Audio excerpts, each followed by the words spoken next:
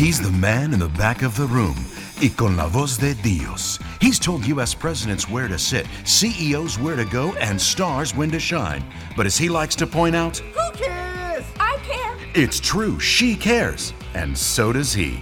He's entertainment and production agency owner and meeting and event master, Anthony Bellata. She's his Agent 99, and you're about to be Bellatified.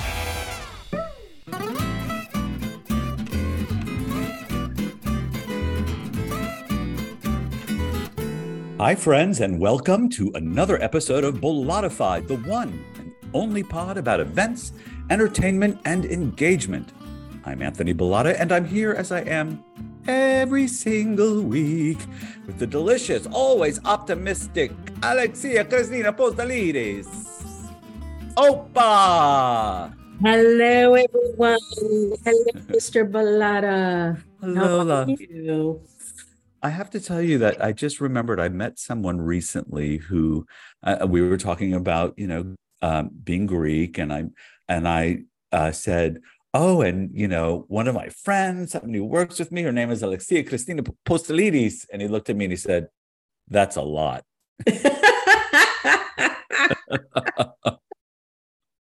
It is a lot. It is. And, I have to tell you, my daughter's picked up that mantle because when somebody says, give me your full name, she doesn't say Ileana Marie or Ileana Apostolides. She gives it the full-throated Greek, Ileana Maria Apostolides. Good. You taught her well. Yep. He embraced it. Pride in culture. Pride. Pride. So you just were doing something pretty awesome, huh? Weren't you in D'Angelo? We were in Des Moines again this year. This is the second trip to Des Moines for House of Mercy, Mercy One Game Show Gala. Probably one of the most fun events we get to do. And we have such a very small part in it too. We basically bring the game with us and run the game and write questions beforehand, and are just a small part of the production team, which is led by Innovative Events out of Des Moines, Tracy Fuller, our friend and client. She's a terrific lady. They raised over $500,000 this year on Game Show Gala. And, it really is, I hate to give away their secret sauce, but I will say that it is such a well-run machine that they have there with Game Show Gala, and how they've been able to really infiltrate the community and get the community involved, engaged to raise money on their behalf by basically selecting teams and captains who will not only compete on the night of the Game Show Gala with the game we bring, but throughout the time that they become a team till the event are raising money. So each of those teams raised $40,000 to $50,000 on their own before they even got to the event. It was just really, really incredible that they were able to bring so much value. And it is a fun night. And you know what, Alex? It's not a night in which there's a lot of time to just sit with your table mates and converse. There's a lot of business. But what they do so well is everybody that comes onto stage to say anything does so for no more than 3 minutes. So while there are a lot of messages, they're very short and very easy to digest during the course of the night. You don't feel overwhelmed by their speeches, their video content, none of it. It flies by. Really well done. So congrats. Tracy and Megan have been on the show. They were on the show in 2021. And if you'd like to listen to that episode, it was dropped in July, I believe, August timeframe of 2021. Great fundraiser and great team. It was a fun week. And the only thing was, of course, we got stuck. Yeah. I'm sorry. I have to say, every time you work that event, the both of you, obviously you enjoy all of your events and all of the clients and stuff, but there's always such a lighthearted feel to this one. Mm-hmm. It just feels like like you said, it's a very well-oiled machine. you have your practices in place, and it's not about having to reinvent the wheel for the sake of reinventing the wheel. So it's just nice to have that. I know you guys, you both go, you have a lot of fun. I'm a little jealous. That's okay. But it's really nice to see. Thank you. Yeah, it really is. It's such a pleasure to have these kinds of opportunities when you know you're helping an organization and the people are just responding in such a fun, lighthearted way. It is very uplifting. Got to admit. And they're lovely people. Lovely People. The loveliest. And I have to say, shout out to Des Moines, because it is a very progressive city. And the people there are lovely. And I honestly, if you haven't been to Des Moines, it's worth a trip. The fair is coming up. The Iowa State Fair is coming up in August. I hear it's one of the best fairs in the country. So if you haven't been there, go. I will. It's on my bucket list now to go to that fair. And you know how I feel about fairs. We've been to a few. We always have fun. It's all about who you're with. Have you ever lost your cookies at a fair? That would be yes. That's right. Oh, yes. So what else is on your mind today? Well, what you got going on? I got a little something going on in my head about event production. Let's get tipsy! Today's Tipsy is about that, event production. To begin, a clarification. Event production and audiovisual are not, in my mind, synonymous terms. AV support implies the need for little to no technical support over and above the basic setup and operational skills. It is used most appropriately when referencing small breakout sessions where presenters are typically able to drive their own presentations or in rental-only situations. Whereas event production, including production for general sessions, recognition events, staged presentations, and entertainment, has a more elevated purpose. Over and above aiding in the clear, intelligible communication of all messages emanating from the stage, a keen use of lighting, projection, and audio can help capture focus, retain interest, spark intrigue, and ultimately help those messages get through in a much more meaningful, memorable way. Notice the word keen in that last sentence. That's because the equipment, whether cheaply built or expertly designed and maintained, is still only one part of the event production equation. The other, more important factor is the production team, the dedicated, skilled technicians who ensure that the layout accommodates your needs, the equipment serves your intentions, and is operationally set up and glitch-free. One reason not to go with the cheaply built stuff, by the way. The best of these production teams can anticipate your needs without prompting, have solutions when challenges arise, and of course, are ready before you are, even when that means around-the-clock setup. They believe in magic. That is the magic of storytelling. So rather than sit and wait for you to arrive with your PowerPoint or video, they're troubleshooting all of the other last-minute PowerPoints and media they've just received, or they're rehearsing and writing production crews that will enhance your story, giving it greater impact and a better chance of striking a chord with the audience. The best production teams are the ones you bring into your inner circle and your planning cycles and ask questions of and feedback from. The ones most in tune with your style, your goals, and the value of your dollar. The ones with which you endeavor to build long-term relationships. And that is my tipsy. You know, as always, you say something that reminds me of my yaya, because she would agree with you 100%. What would she agree about? Tell me. Well, she would say, "Criazete en Oreo." Criazete en Oreo. Yeah, criazete en Oreo. I didn't give the accent the first time. Oreo. Okay. Oreo. So basically, what she's saying is it takes a village. Right? Or many hands make light work. So the bigger your village, the better your support, the better the work. the better the outcome. Or in our case, mostly the better the meal. Hey. 1000% I agree with Yaya. When you build that net, you build the security and the support that you need so that you can focus on what's really important, right? Okay, before we get started, if you're a new listener, please take this time to like and subscribe. Go ahead. We'll give you a sec. Why, thank you!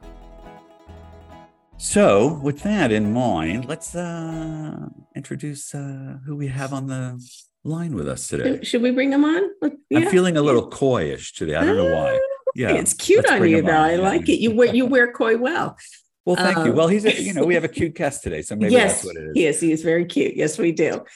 And as our guest puts it, because I love this, he was born into the AV event production industry, and he fondly remembers playing hide and seek with his sister between all the big speakers and audio equipment, in which was then the warehouse of his father Mitch's production company, C's Pro. By the tender age of 15, he stopped playing and started working in the business. I mean, I was still laying out by the pool, but more power to you. Upon receiving a Bachelor of Science in Business Administration, he began applying what he learned to the business and found his true passion, running a company in such a complicated industry, which he describes as a puzzle that's always changing, keeping things new and exciting. Since taking over the helm of C's Productions in May of 2018, he has grown the business exponentially, offering full-service AV and event production solutions for live and virtual events all over the country. Please welcome the president of C's Productions, a full-service event design and audiovisual production company, Mr. Zach Grant. Hey, how you doing? Great. How are you doing, Zach? I'm doing pretty well. Good. Thanks for joining us today. Yeah, thanks for having me. Well, the introduction is really never enough to allow our audience a moment to get to know our guests. So we've come up with something we call 10 Quick Questions. 10 quick questions. 10 quick questions? Very simple. All you have to do is give me the first answer that comes to your mind. Alex watches the clock. 2 minutes, 10 questions. That easy. Are you ready? I'm ready. Question number 1. Zach Grant, do you believe in magic? Not without pre-planning. There you go. Ooh. I'm a puzzle you need to figure out. Am I a jigsaw or a bag of Legos? Probably more Legos. I thought maybe you'd say that. When was the last time you tried something new? I took up meditation the last couple of weeks, so probably that. Nice. Yeah. That sounds like a whole conversation. Yeah. What's the first word that comes to mind? First word that comes to mind when you think about you? Resilient. What is the most memorable live concert, show, festival, or theatrical event you've ever seen? There's been a bunch, but the one that seems to stick in my head is my dad took me to go see the Cirque Beatles Love Show in Vegas when I was a kid. Yeah. That is a beautiful show. Yeah. Lucky you. Number 6. As hiders and seekers go, are you a more cunning hider or seeker? Definitely a seeker. Good for you. That's sort of a trick question. When I wrote, I thought, what's the one thing you wish you could stop doing? I have a tendency to, I think, overthink sometimes, and maybe getting more outside of my head. You worked for Best Buy from 2005 to 2007. What was the best thing about working there? The realization that was what I didn't want to do with my life, I suppose. There you go. That's important in life. Yeah. I wondered about that. Number 9, you also have a BS in marketing management. prepare yourself because I'm going to ask you, can you give us 10 seconds of irresistible marketing BS right now? No, probably not. Because I'm not a BSer. One of my main things is I'm super, super authentic, and I don't try to be something I'm not. So I couldn't give you BS if I tried to. That was such a great answer. That was a beautiful answer. You just really, wow, you nailed it. Number 10, Alex represents your dream client. Who does Alex represent? Alex is somebody who understands a little bit about what we do, but she respects and embraces what we have to offer. And it is a very fruitful two-way relationship where we both have ideas, and everything is, on the table. Problems are solved together. And more than that, I'd say it's trust and a friendship as well. Well said. Thank you. That was amazing. Yes, that was amazing. Amazingly done. Applause. We need an applause machine, applause meter. Can I just say you're hired? I don't have an event right now, but it doesn't matter. I will create an event. Perfect. I'll be here. Well, and you do some beautiful work too. Mm-hmm. Yes. All you have to do is look on your IG or on your website, and you'll see all the beautiful work that you do. So you took over C's Pro from your dad, and it's C's Productions. Yeah, C's Productions. C's Productions from your dad. What did he tell you when you finally took over the reins? What, if any, were his words of wisdom to you? I don't know that there was any one thing he said in that moment, because it was definitely been a transition, kind of something naturally in the works where, he's been an engineer, working long hours and kind of grueling work for such a long time that just took a toll, both mentally and physically, on him. So I was just over time kind of stepping up. But there was something he said a long time ago when I was playing music in bands, and it was we were always, when we were in the band, we were super concerned about, we need to get signed by a label and go on tour and do all these things. And he said, don't worry about any of that. Just write good music and they'll find you. And so I've kind of just always had that in the back of my head with everything, just basically to do good work, and, whether that's clients or employees or whoever, they're going to find you and realize what you're doing if you just keep, doing the best possible job you can. So I stay focused on that. That is sage advice. Mm-hmm. You really can't lose with that kind of an approach. Right. Because even if you don't get the clients you want, you still have the knowledge that your work is solid. Yeah, absolutely. You're being an asset and enhancing people's lives, really, and their meetings and their communications. It's a great thing. Yeah. So you also basically started as a pusher.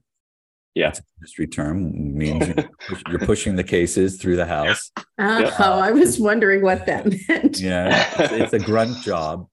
Because basically you unload the truck, you push the cases to the room, and then at the end you push the cases back. And if the empty cases have to go back after everything's pulled out, you do that too. It's just back and forth, back and forth. Yep. And some of those trips are not easy.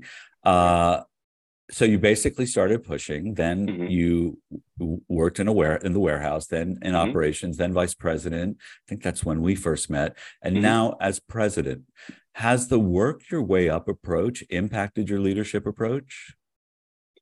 Absolutely. It definitely gives me kind of reality on what everybody that works in the organization is doing. And I think without that context, it's hard to make decisions on process and the types of things that we want to do and how they're going to affect other people without being super in touch with that. And that's one of the things in my company that, no matter how much growth and success and all those things that we have, I never want to be so out of touch with the guys that, are still working in the warehouse or pushing cases on site or any of that.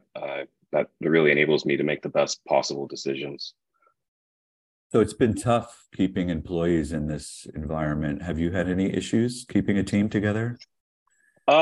Yes and no. I think there's a few jobs that are just they're prone to higher turnover than others. Specifically in the warehouse, I think that there's always been higher turnover there because it's a tough job. But in general, no. I mean, the same group of people I had before COVID is mostly the group of people that I have now. Your ugly really sweater fortunate team. In that way. Your ugly sweater team. Yeah, exactly. So I've been fortunate in that way. Yeah, our guys are great, and they enjoy working here, I think. I mean, the fact that you started as a pusher and you worked your way up, do you think there's more respect, mutual respect, because they know what they're dealing with? Yeah, I mean, for sure. I think so. I also didn't want to be seen as, the boss's son who comes over and he's just going to be running everything without putting in the work. So Smart. Yeah, I never ask my guys to do something that I wouldn't do myself. From time to time, I'll still even drive a truck or go, load a truck or whatever is necessary. I mean, we have people for that, but things happen. And, I'm definitely a believer that you lead by example. Especially when it's your ship that you are, that you're directing. If you aren't willing to raise the sail or bring it down or clean the galley or do whatever is necessary to keep your ship afloat, then why would anybody else? Right. So it's really a question of leadership by example. Right 100%. Yeah, that doesn't strike me as being surprising about you, to be honest with you. You're a jump in kind of guy, and the kind of Jen who also takes incredible responsibility for what you provide. Yeah. Which is what it means to be the leadership. The buck stops here, right? Mm-hmm. Yep. Yeah. I mean, I kind of think no matter what it is, I kind of take responsibility for everything that happens, in some way or another. It's my fault or whatever, Mm-hmm. I either hired that person or I made a decision that influenced something. So yeah, if you can't put your ego aside and see that, then, this probably isn't the kind of job for you. Business ownership is probably not a good thing for you exactly, at all. Right? Yeah, exactly. It's just, may not work out. And I've seen that issue with other small business owners who can't get out of their own way. Exactly. And I think I've even mentioned it here before, people who just get really bent out of shape over things that are not really personal and don't need to apply to everybody. If one person does you wrong, you have to be very careful. Yeah, absolutely. So you're going to have a podcast release soon, and your goal through this podcast is to demystify AV. Yeah. So can you share one of the most mystifying things about it that you'd like to change? What do people misconstrue about AV? There's a lot. I think in general, when people think AV, their guard kind of goes up. There's like an apprehensiveness to engage with it, and they'd rather just kind of, maybe it's convenient to go with the in-house because they're there and whatever, or just I don't know, kind of ignore it. I don't know that there's one specific thing, but in the world of AV, we're starting this podcast to just educate people that for one, it doesn't have to be so scary. It's really not. And a perfect example of that is I actually don't know how to work most of the equipment that sits in my warehouse yet. I successfully run this company. So that's kind of what we're trying to get across, that it's not the scary thing, and that there are people out there like us that you can engage with and bring in as a partner to make the most of it and make it not scary. And I think maybe, if I may interject, the thing about it is the lack of knowledge around AV. But I have to also follow that up with, because I've seen it, a lack of desire to understand and become familiar with it on a more robust level. I've seen people present at trade shows, present audiovisual or production, and to very small audiences. And it always just, I don't get it, to be honest with you. As the planner should understand what it is that they're dealing with. That's part of the issue that they have when they, they don't know how to respond. Your podcast, when will it first be published? We just started recording episodes last month, so I think we're going to release the first one around September. I don't have the exact date yet. We're just starting to record some different stuff. So one of the next one we're recording is going to be about labor, because, on any AV budget, labor nowadays makes up 50-60% of what that budget is. And so we're going to talk a lot about, how it's important to get the right people and when you should be talking to them and why it's better to have more people than less people and all of those kinds of things. Yes. It's the things that people really, you say it yourself, the things that people don't think about, right. And we mentioned one of those things earlier, the pushing of the car, the equipment from the truck, unloading it and getting it to whatever room we're in. Right. If that's a difficult push, if there are steps, if you're waiting on a freight elevator to get where you need to go, if you're waiting for a dock to open up, all of these things waste precious time. And that's why having more people is beneficial, because if you're, stuck and you need more pushers to get the stuff in more quickly, you need it, or it's not going to get done in time. Time 100%. Is finite, right? You don't get to stretch the clock and, make 2 minutes out of one. We're not the type of job where we go, you know what, we're not ready. Let's just push off for another couple hours, right? So whether you're ready or not, like, the show starts when it starts. So, and as you know, we've been doing this a long time, things don't always go according to plan. So you've got to take all that into consideration. And exactly. And here's the thing also that I hope that you'll talk about. There seems to be this misconception that because the equipment is all set up, that everything's ready.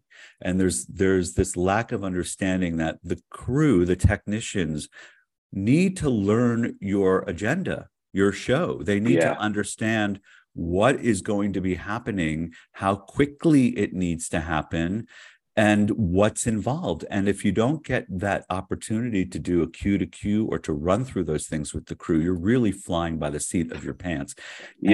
Right. And I don't know about you, but I can tell you that from my perspective, the setup times are shrinking and squeezing out any opportunity to understand what it is you're dealing with. So you start a show blind, and that is not a good place to be. No, it's not a good feeling. So I think you're right. I think people underestimate how valuable a tech rehearsal is. I don't think that they really often think about that. So if you're planning an event, I would say, you may have 10, 15, 20 people on the crew that all need to work in tandem with each other to make that presentation go smoothly. And if you don't allow time for them to all run through the program, because some of those guys, for sure, this is the first time they're seeing, what it is, right? Because, one of the things that we struggle with a lot, I would say, is content management as an AV company. We always set a goal of, hey, get me all your PowerPoints and your videos, a week ahead of time, so I can test and make sure the audio is right and all that. But inevitably, every show, there's a presenter that comes with, I changed this slide and I changed that. So, anytime you're introducing something last minute, or, you're not rehearsing something, you're entering, increasing the chance of risk, right? So it's our job to basically eliminate as much risk as we can to have that show run smoothly. At the same time, can we punt a show? Yeah, we can. It's not it's not the ideal way to go about it. And some shows where you have a lot of presentations and speakers, it's not really possible. So I'm talking maybe more so the gala where it's, kind of a rinse and repeat. You got an auctioneer that comes out, maybe one video or whatever. Like those things maybe need less tech rehearsal. But if you're dealing with the general session, a lot of moving parts, you absolutely are going to need tech rehearsal. You're going to need somebody sitting back there with the crew calling the show, right? Steering the ship as well. And that's often one of the things that doesn't get talked about as well, or even looped into the process. So pre-production, the stuff that happens before we show up on site, that's also where you spend a lot of time making sure that your plan is good. You have everything, your timeline, you got the right people in place. You've got contingencies for when things do go wrong, because, the nature of what we do is we're working with hundreds or thousands of pieces of electronics and people. So, things are not going to go 100% all the time. We could talk probably all day about those types of things, but. Well, and I think from the client's perspective, it's a matter of cost, right? So it's the difference, though, between getting that room for an extra day and paying an additional food and beverage minimum or an additional room rental rate, depending on the size of that room. It could be pretty high. Sure. But on the other end is exactly what you talked about earlier, and that's labor. And after a 10-hour day, you're in a time and a half, and then you're in a double time. Mm-hmm. And before you know it, you've spent that money in labor. And then here's the issue. Not only have you done that, you've spent that additional money that you thought you were saving by not getting the room earlier. You're now spending that on overtime, but you now have technicians who are wasted. They're tired. Mm-hmm. Right. Now they have to sit and operate your show and be quick with the cues and be on point. And, if you've ever yourself tried to do a 24-hour period and then been on the next day, that it's just not easy and not the best way to run a show. It's tough. I think a lot of people don't understand what it takes to be an AV technician on show. We're often thought of as kind of consumables, I guess, right? Yes. We're just there to do a job. I can't even tell you the number of shows I've been on where, we're scheduled for a 14, 16-hour day. And then, all of a sudden it's like, hey, the crew needs to eat. And it's like a surprise. Like, well, they've been working for 8 hours. They need to eat a meal, So I guess the takeaway is, don't lose sight of the people on your crew. Like, they're people. Treat them with respect the same way that you would want to be treated, and they'll work hard for you. Nobody wants to do a bad job at all. So you treat them well, they're going to treat you well in return. So let's talk about my tipsy for a moment, if you don't mind. The value of creating a partnership with a production company. Where do you see that value? So there's a few different kinds of AV companies. There are companies that just, rent gear. There are companies that specialize in the creative and the branding and all that stuff. And then there's companies that are kind of full service. They have gear and they do a little bit of creative and all that stuff. And that's kind of where we are. So for us, we want to come in and really partner with the client and start talking about projects early on to just help guide them the right direction, because there's a lot, like oftentimes we get brought in really late to the game after venue's already been figured out and, schedule and all these things where, maybe we would have had a better way of approaching it, or say, hey, maybe this particular venue isn't good for what you're trying to accomplish, or maybe this schedule is not going to work because, like you said, it's going to put your guys into double OT and they're going to be spent on day 2. And, if they're tired, they might miss a cue and, all those types of things. So our job, we want to make your life as easy as possible. The sooner we get looped into that project, like in the early planning stages, we can help eliminate a lot of that headache that might be caused later on in not seeing it. And it's probably things you're not thinking about, right? Like if you're streaming, how much bandwidth do you need, right? And how many ports do you need in which rooms and all these types of things. So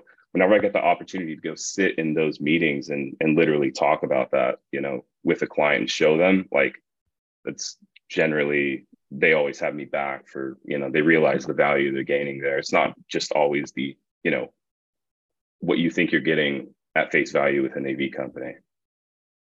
And what about the ending of the show and the post, do you ever get invited to the post discussion about and asked for your feedback about how things have gone from your Yeah. perspective? Sometimes, I mean, we actually send out our own feedback surveys to clients and actually to all of our freelancers as well. We are a company that's always trying to get better, and you don't get that without getting that feedback. So I would say more often than not, we don't get invited to those meetings. I'm not sure exactly why. Again, AV is kind of thought like outside the realm of the event, but we're certainly would be like to be a part of that. Well, I think it's important. It's why I asked the question. Sure, it's important to know where you can do a better job, but where I see clients miss the boat quite often is in not inviting the production team to the post-con to talk about what could be better in the future, and to, as you say, get into these planning cycles, and then bringing the production on board. And I always wonder why. Why isn't the production partner there with you when you're deciding these things, when you're signing contracts? Why aren't you having them look at them and make sure that you're not being your back is going to be put against the wall over something later on, right? All of those issues. I don't understand why they don't. And I have one particular client who just doesn't want to know what I have to say at the end of the show. Yeah. And I don't understand. I'm speechless, because all I want to do is help you to make this a better product. And there's probably a lot of reasons. Yeah, there's probably a lot of reasons. For one, maybe a lot of these companies, the people in charge of the events, that's not like their main job, right? So they're just done. Like usually, it's like somebody within the marketing department, and they've got 100 other jobs, and maybe they're just happy to put this one aside and not think about it for a year. So I don't know. Maybe I don't know. There's 100 reasons. I wonder if part of it too is, you don't want to hear any criticism, even if it's with the intent, which it is going to be, the intent of making it better for following years or the next project. You don't want to hear it because it's a little bit of a blow to the ego. And, you want to go in thinking, I did a great job, not where did I miss the mark? Yeah, well, go ahead. Well, I'm sorry to interrupt, but, I can understand that, but it obviously is not the right way to run an event. Absolutely not. But I'm actually specifically talking about situations when post-cons do happen, but the production team is not invited. So there is a discussion about what could be done better, what was missed, but the production team isn't invited to that. That happens quite a bit. Yeah. Oh, it does. Yeah, for sure. I mean, maybe a reason is, well, I can think to our how we work, which is none of the events that we work. I mean, there's a lot of events I've done for many, many years, but they're not on like these multi-year contract level agreements, right? Where I have it next 2-3 years regardless. So maybe they're thinking that in like a transactional way, right? They put this thing out to bid every year, and maybe it's not going to be the same team or whatever. I don't know, but that's a good point. They're using a different team every year. They don't have one in-house. They don't have any management in-house. But to that point, then they don't have anyone who's making sure that the standards are the same year from year. So they're going to have great years, and they're going to have years that are not so great. And that's what they're training their audiences to accept and expect. Yeah. And, that's what I think fundamentally needs to change. We just allow these things to happen. A mic doesn't turn on time, or the video takes 10 seconds before it starts, and it's just sort of forgiven. And then the at the end of the day, people are like, well, it was okay. Yeah. But there's no understanding that when it's right on the money, when there's no lag, when people aren't waiting, when the mic is on when it's supposed to be on, when all of that happens the way it's supposed to, you've already elevated the experience because you have no lags, you have nobody, you've given nobody an opportunity to say, oh, they've screwed up, what happened? Or, oh, Yeah. Yeah. Well, we're kind of like bad food in that regard, right? Like, how often do you go write a Yelp review because your food is really good? Not all that often, but if it's really bad, you're going to let everybody know. So when we are doing really good, we're invisible. Nobody knows we exist. But if we're doing really bad, you're going to hear feedback and all these things, and that's when people notice it. So it's a shame, but yeah, I completely agree with you and understand that. But there is the person who is responsible for the show, for the event, and that person is the one who should recognize the difference. Yes. And that person needs to be the one that makes the decision to do something about it. So see, we're a little bit different than we're set up a bit differently than you are, Zach, in that we don't own equipment. We partner, right? We partner with people. And so we have a little bit more flexibility. We can go to Europe, we can go to the East Coast, we can work anywhere, and we can vet the providers that we work with, and we take the responsibility of doing that. But there's no reason, if you think about it, why you couldn't provide that same service for the clients that you have and say to them, you know what, maybe my team won't be on this, but we can provide some supervision for you at this rate. And and you do that, and then you ensure there's a continuity, there's a standard, and make yourself perhaps a little bit more indisposable. Yeah, absolutely. That is something that we're trying to do. It's not necessarily for everybody. Everybody kind of comes in needing AV in a different way. Some people have technical directors on staff, or, they know enough, or, whatever. But, I guess we're here, trying to spread the message that, not just us, but, we're all available as more of a resource than just the gear and people on site,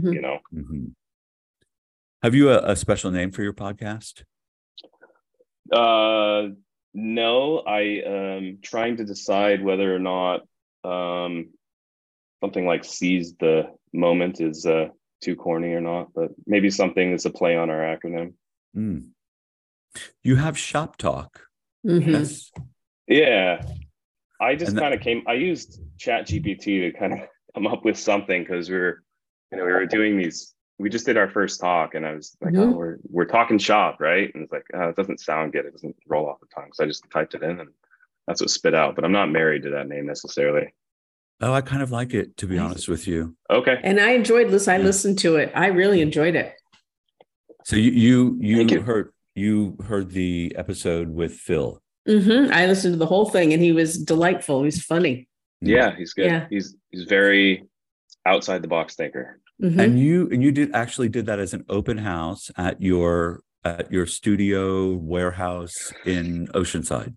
Yeah, we just moved in here about a year ago, and so we built out a section of our warehouse where we can host in-person gatherings or virtual events or all that, similar to kind of what we did over COVID.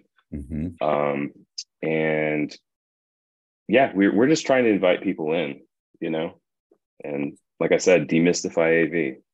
I think it's brilliant. I mean, I have to say, even though I come from theater and I've worked in theater my whole life, and sound designers and, technicians, and always great respect, I still didn't really have an understanding, and probably still don't completely, what it is you do. And it's every time I'm fortunate to be on site and I get to see all these moving parts, I ask myself, why wouldn't, if you have a very good team, why don't you want the same team to the best of your ability all the time for continuity and to build and grow together? Yeah. Well, kind of going back to what you're talking about, I think oftentimes that AV is thought of as a commodity and not a relationship, and that every bid you get is going to be apples to apples, and it's the same thing. So, they're just looking at, you're $50,000 and they're $40,000, so we're going to go that direction. But every time you reinvent the wheel, like we were talking before, you're introducing more risk, right? That AV company is not familiar with this event, and they're going to have new people, and so sure, you can do that. Maybe you're going to save $10,000, but at the expense of, maybe your show doesn't flow as well. And there's this major screw up and your client's not happy. So you have to decide what's important to you, I suppose, when you're selecting a vendor, you know? Good point. And I suppose that for some, the flow of the show and the ride that is given to the audience is much more important than to others. They don't understand the value of that emotional ride that you really, the storytelling, that's the key, right? You know, we talk about equipment being only half of the value of what we provide, right? Only a portion of the value. What are your protocols to ensure the equipment that you're sending, however, is in good working order?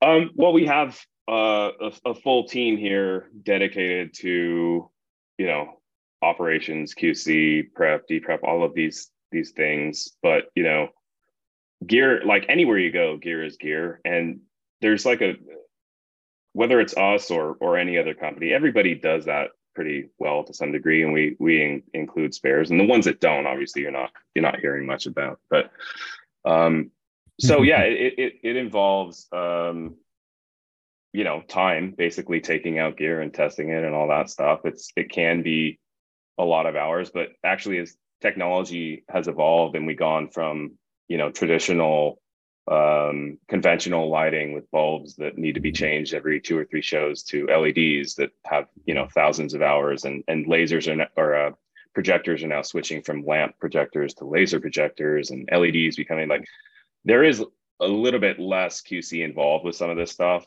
So that's nice, but you definitely need to put eyes on the gear. So yeah, we have a way that we deal with that, make sure we're not sending things out that don't work. But, you know, you can also check things, you know, once, twice, and they still fail on show. So you need contingency plans for those things, right? So we'll always send spares extra of, you know, all the things that are mission critical to making sure that show happens. Famous last words. Well, it worked in rehearsal. Yeah, exactly. Yeah, they never fail when it's right, you know, at a convenient time. It's always at the worst possible moment. So, you know, I hear you say equipment is equipment, but there's been a proliferation of equipment coming from countries outside of the US, China being one of them. Is equipment? Does that still apply?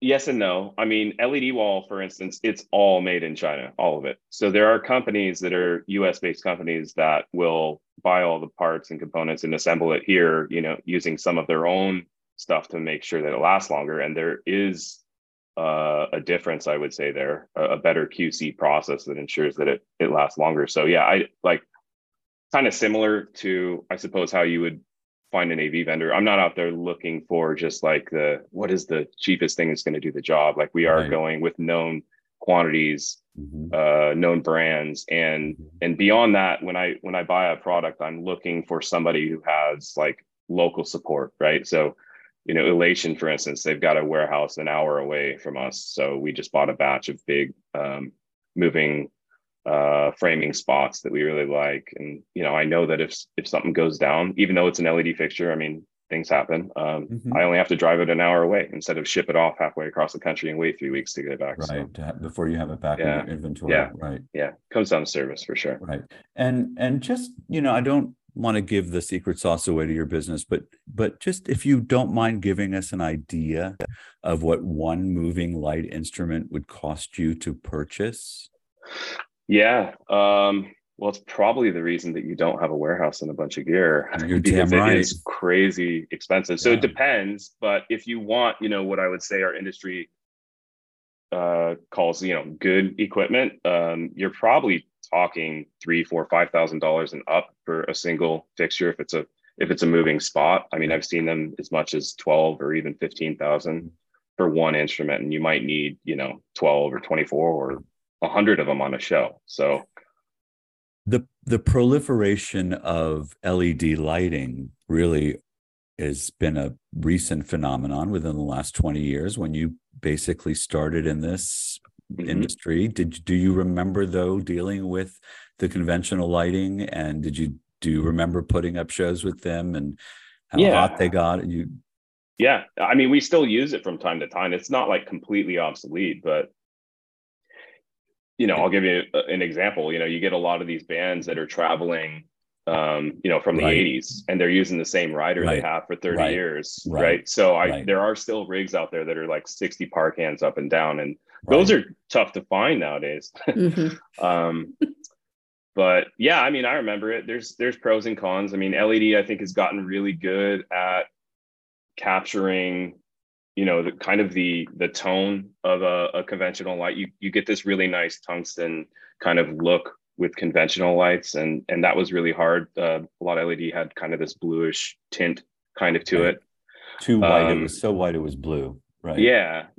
And it's just, looking straight into it is a little more harsh sometimes than the conventional stuff. So it's gotten better over time, but there's still a time and a place, for conventional. Maybe you're doing something outside, or whatever. You don't want to leave all your expensive indoor LED stuff outside for 2 months, but the conventional is just fine. In my experience, that's where I see them used most, is in concert settings, outdoor Yeah. settings. Rarely do I see them in a ballroom anymore, used by any kind of production team. Yeah. The power draw Right. enough, right, is enough to keep them out of the ballroom. That's what I was going to say. That's a good point. It's probably more so about what clients paying for power in the ballroom than it is the fixture. And quite honestly, it took us a while to even lower our draw requests from the venues from 200 to 100 three-phase. But that was a big change, and it saves clients money when they're not spending so much for electricity. Yeah. What are some of the ways C's Productions provides additional value to its clients?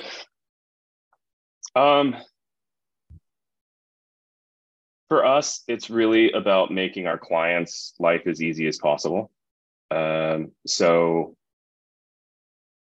that could be, sitting in on meetings, like I said, with in-house about, this is how much internet we need to do a stream, or, we don't need that 400 amp three-phase draw because, we're going to all share off of 200. I'll bring ISOs, and all of this, I'm sure, sounds like Spanish to some. Power in itself took me a long time to wrap my head around. But, I think that being a resource for those things that our clients have question marks about is helpful. And the trust, if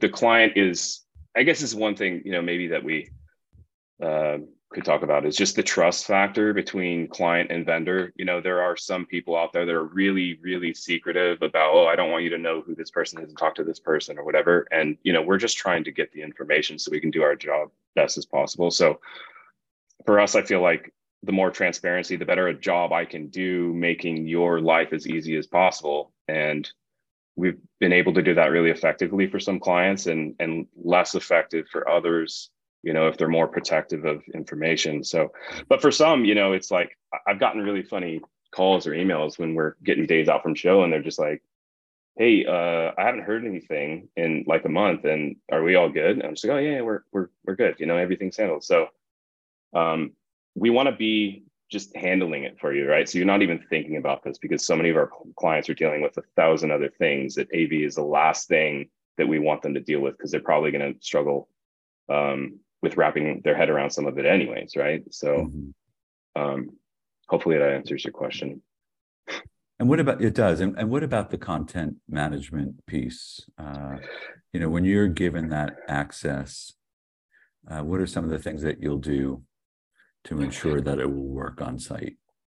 Yeah, so, well, we try to get it all ahead of time, before we're dealing with things on site, because you got issues like, okay, I'm on site, maybe they didn't pay for the internet package and I have to download, a 60 gig video, and I can't do that. It's going to take 3 hours at the venue, right? So we try and get content, I would say at least like a week ahead of time.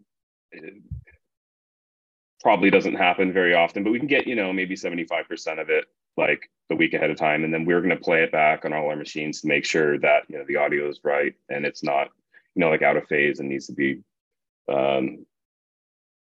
all these things that just make sure the content's right. And then, if we've got a show caller or producer on our staff, we're going to put all of that into like a show flow and make sure that we're not missing any pieces of the puzzle, right? So we know here's speaker, they have a PowerPoint, they have 2 videos. Okay, boom, boom, boom. We have all 3. We've checked all 3. So it can be a lot for sure. But well, when you talk about one speaker, it doesn't sound like much, but when you multiply that by 10 or 15 or 20, and they don't know where they fall in the order, or they don't, they're just sending you their information, their deck.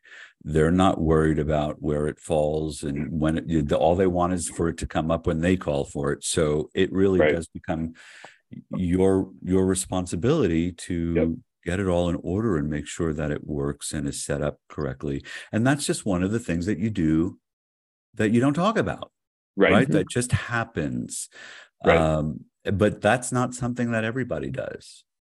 I've seen teams sit in a ballroom with, twiddling their fingers or playing video games because they're not on, there's nothing operating. So they're just going to wait for the next thing to happen, when really the thing they should be doing is going through the assets, making sure that they're going to play, rehearsing, going through a cue to cue, making sure that people understand what's going to be happening next, so that it does happen on time. But not every team gives you that.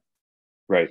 Yeah. I think it's really awesome. A key takeaway here for me is that it's really important, and we don't do enough, and I think clients don't do enough of this, is understanding how each part affects the next part. Right. And any breakdown in that system is ultimately going to affect you. So even the questions like, well, what, like you said, what was your package, your power pack? What did you pay for? What is your internet capacity? All of those things, you need to understand what you have so that you can do your job effectively. Right. Because, it didn't even dawn on me. You're right. If you have to download something that's a big file and you don't have the right internet package, that could be a disaster. Right. I remember a client. I love this client. They were so nice. I couldn't get them to understand 16:9 as opposed to 4:3. I sent them I sent them, examples, but they ultimately had their designer create it in 4:3, and it came the night before we needed to do it the very next morning, right? It came at like 10 p.m. We had to do it at 8. We had to rebuild that entire presentation in 16:9 over the course of the evening into the morning. Those things that we just did because it needed to be right. Yep. And those are the things that, people don't think about. And we tried, I couldn't have tried harder. I couldn't have said it more. I couldn't have shown them more examples. This is what happens. There's a communication stream. It got, blocked somewhere along the line. And, instead of saying, oops, well, you're going to have these black bars. Sorry. We made it work. And that's the difference between a team that cares and is passionate about your success. Right. Yep. And you brought up something, Alex, that I just wanted to give a little bit more time for, and that's the idea of organizing the setup. And there are times I have to imagine, Zach, when you're not doing the whole thing, you're not doing audio, visual, and lighting. You might maybe just be bringing in lighting, right? Yeah. It's important for you to know what else is being brought in, who's bringing it in, what time it's coming in, how you're going to coordinate all that. It actually makes it more difficult when you bring in disparate pieces, lighting from somewhere, sound, right? But when you do that, don't think, oh yeah, this is just going to work out. They'll all come and set up. No, there's a process. Yeah, exactly. It's entering more unknown, right, into the equation, which is increasing risk of something, right? So for us, it's a lot more straightforward if we're handling the whole production. It is, there's some clients that we've always just done this or that with. And to be honest, it probably just puts a lot more on them, right? Trying to coordinate 2, 3, 4, 5 vendors instead of one. And so from my perspective, I always thought it would just be easier if they made one phone call and I'm doing all of that legwork for them. That's kind of what I thought our value prop is to our clients. So it's not only easier, but it's definitely more efficient. And when time is a factor, which it is more and more, it's just the way to go. I want to ask you about in-house providers, your experience with them. Has it been good, bad, indifferent? Because, you can't avoid that interplay. Yeah.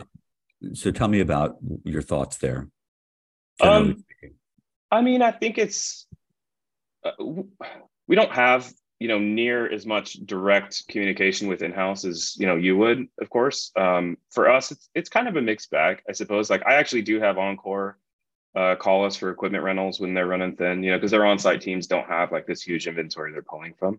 And, there's a time and place where in-house absolutely makes sense over bringing in a vendor like us, right? But, if your production is like trying to tell a story and it's big and all these things, and you want us to be involved like early on to help facilitate all that, like that's not an in-house situation, right? Because I think the biggest difference between in-house and third-party providers like us has to do with, their, like, what is their drive, right? These companies, I think the in-house companies are more concerned with the dollars and cents and making a profit than necessarily the quality of what they're putting out, because they're lacking the competition. If you go to that venue, you have to use them for X, Y, and Z. Whereas I go in, I don't have a multi-year contract. If I do a bad job, you're never going to hire me again. But if you go back to the property, you have to use them again, because that's who it is. So there doesn't exist this, the sense of urgency on their part to always do a good job. And that's not to say that they're all bad. There's definitely good in-house people, and there's a lot of talent there for sure. And I'm not saying that they all think that way, but I think that the competition for third-party providers is healthy, keeps us all on our toes. Thank you for sharing that. Yeah, very good perspective. I have to say I feel similarly for different reasons.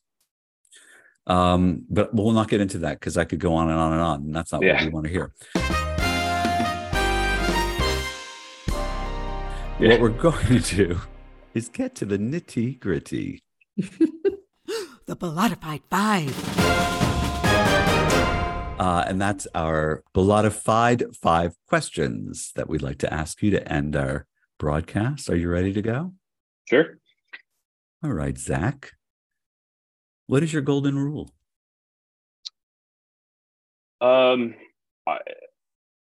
kind of got two, I suppose. One is being authentic, just be yourself. And the other is think outside the box. What is one daily habit you have that you strongly believe contributes to your success? I think not having an ego, right? Like, this is something we talked a lot about in college. Probably my biggest takeaway is that building the best possible team you can, right? And letting them do your thing, find the best talent, and then just get out of their way. So knowing that I'm not the one that has, the best idea all the time or the only idea, and embracing the team and all of that. You can't have an ego, I feel like, to be successful. Is a really good point. Yes. When no one is listening, what are the things you tell yourself? Usually it's just like, you got this, right? So been through a lot of stuff, and when something challenging is coming my way, I think back to all the things that I've already conquered and gone through, and go, you're gonna knock this one out too. Staying positive. Mm-hmm. And what is one change you'd like to see in the world? Not to be political or anything, but I'd love to see logic prevail over the influence of money. Amen. And what is your why? My family, my boys, my wife. Yeah, my dad, all of them. How's your dad doing? He's good. Yeah, I'm trying to make his life enjoyable, as easy as it can be, because he did so much, over the last 30 years and setting up the opportunity for me, and just kind of, like I said, took a big toll on his body. And So I'm just trying to give him like the happy retired life, you know. Nice. I'm sure he's really, really proud. Yeah, for sure. One last question. What does your sister do? So yeah, actually my sister works for us now. Oh, yeah. Good. Great. Yeah. She's our HR and office manager. Awesome. Is it a good partnership? It is. Yeah. Cause, like I said, one of my main things, I like to be authentic. So, sometimes I, say things that, maybe are not in the best possible way. And so she's the one that keeps me out of trouble. It's great. Good. Do you still play hide and seek? Dang it. That was my next question. I know it. I was going to beat you to it. No, we don't. She just had a baby about a year ago, actually. He just turned 1. So she's pretty preoccupied with that. Well, it's probably best. Time. You're not playing that now. I mean, it's probably might be weird. Might be weird for a couple 30-year-olds. Little counterproductive, maybe, Yeah, for sure. Although it might be a really good team building activity. Yeah. Yeah. You could play something and have a great time. Yeah. I don't know what I just said, but it definitely do it. Definitely do it. Definitely play. Whatever brilliance came out of whatever. Right. I don't know why. Yeah, it just seemed like. Zach, thank you so much for joining us. Thank you for your perspective and for your authenticity and for your professionalism and for helping us raise the bar. For sure. Ultimately, that's what we want to do. Thank you so much. Yeah, no problem. Happy to do it. Hey, thank you for listening to Bellatified. If you haven't already, please like and subscribe. And remember to leave us your questions or comments at bolata.com/podcast. Bellatified is a production of Bellata Entertainment. Hey, that's a lot of Bellata. Stay engaging.